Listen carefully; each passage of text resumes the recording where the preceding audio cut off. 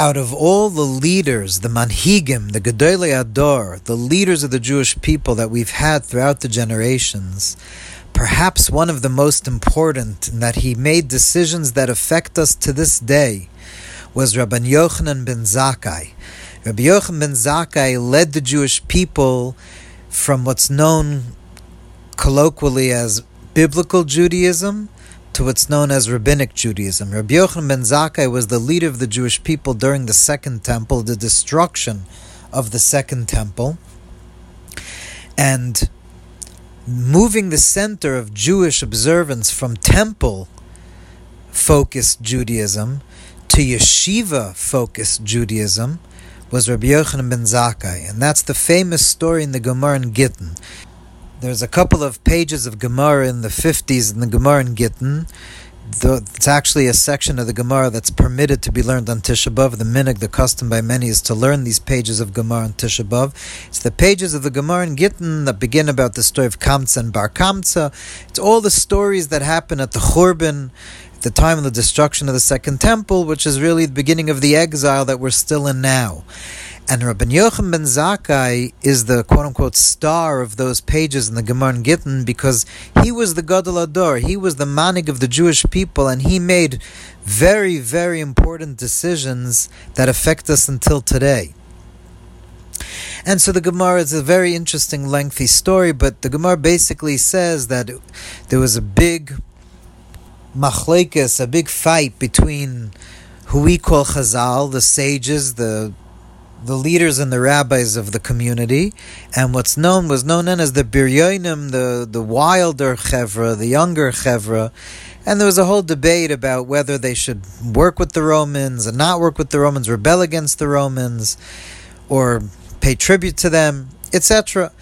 And basically, the Biryonim, the more wild ones, won, and they burned down all the storehouses of food that Jerusalem had, and basically made that Jerusalem was laid under siege and became starvation, became a situation of complete starvation. It's a whole long story over there in the Gemara, but basically Rabbi Yochanan ben Zakkai had to be smuggled out of the city. He wanted to speak himself to Vespasian. Vespasian was the Roman general that first conquered Jerusalem. He then became the emperor, and his son Titus is the one that actually destroyed the Beis Hamikdash.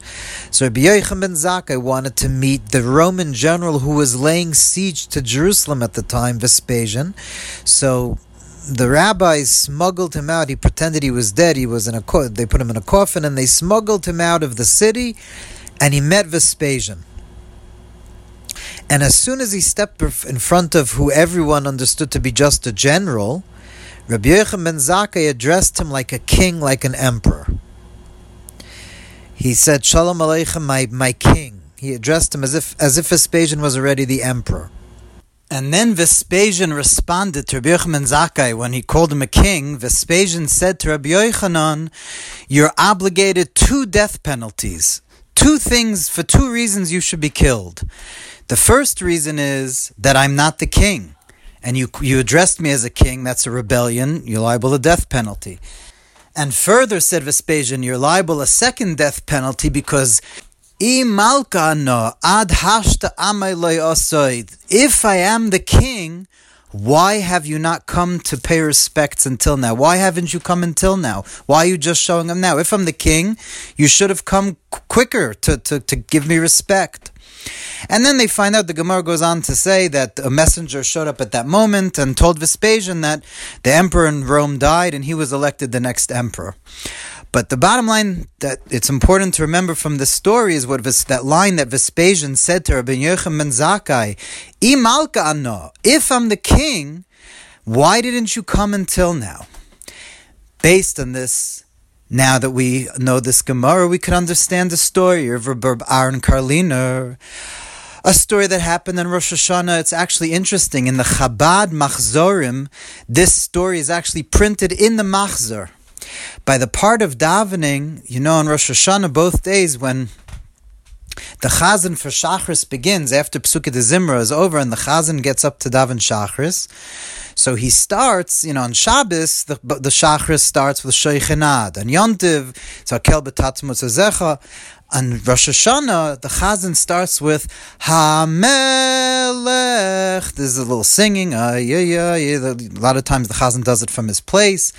But that's one of the famous things that the Chazan does in Rosh Hashanah, is that he gets up to daven and he starts HaMelech. And Reb Aaron Karliner, one year Rosh Hashanah, when he went up to daven Shachris, and he was about to say HaMelech, and he fainted. He just fainted on the spot. And when they woke him up, they asked him, Rebbe, what happened? Why did you faint? What happened? And he said that he was about to say HaMelech. And he remembered those words from the Gemara that Vespasian said, if I'm the king, why didn't you come to me until now? And Baron Kalina was thinking, if Hashem, I was about to say Hashem is the king, HaMelech. But then I thought about those words, so where have I been until now? Why didn't I come to the king until now? And that's what caused him to faint. Rabban Karlina was on a high level, but somehow he felt that somehow he wasn't enough, he didn't yet enough come to Hashem. We have a few more days of Elul when the king is in the field. The king is in the field like the Alter Rebbe taught, that in Elul, the king is still in the field on the way to the imperial city. Rosh Hashanah Yom Kippur, the king is in his palace. We have to go into the palace of the king. It's the Holy of Holies. But now in Elul, the Holy of Holies comes to the field. Hashem is in the field. And we have still some days to receive him.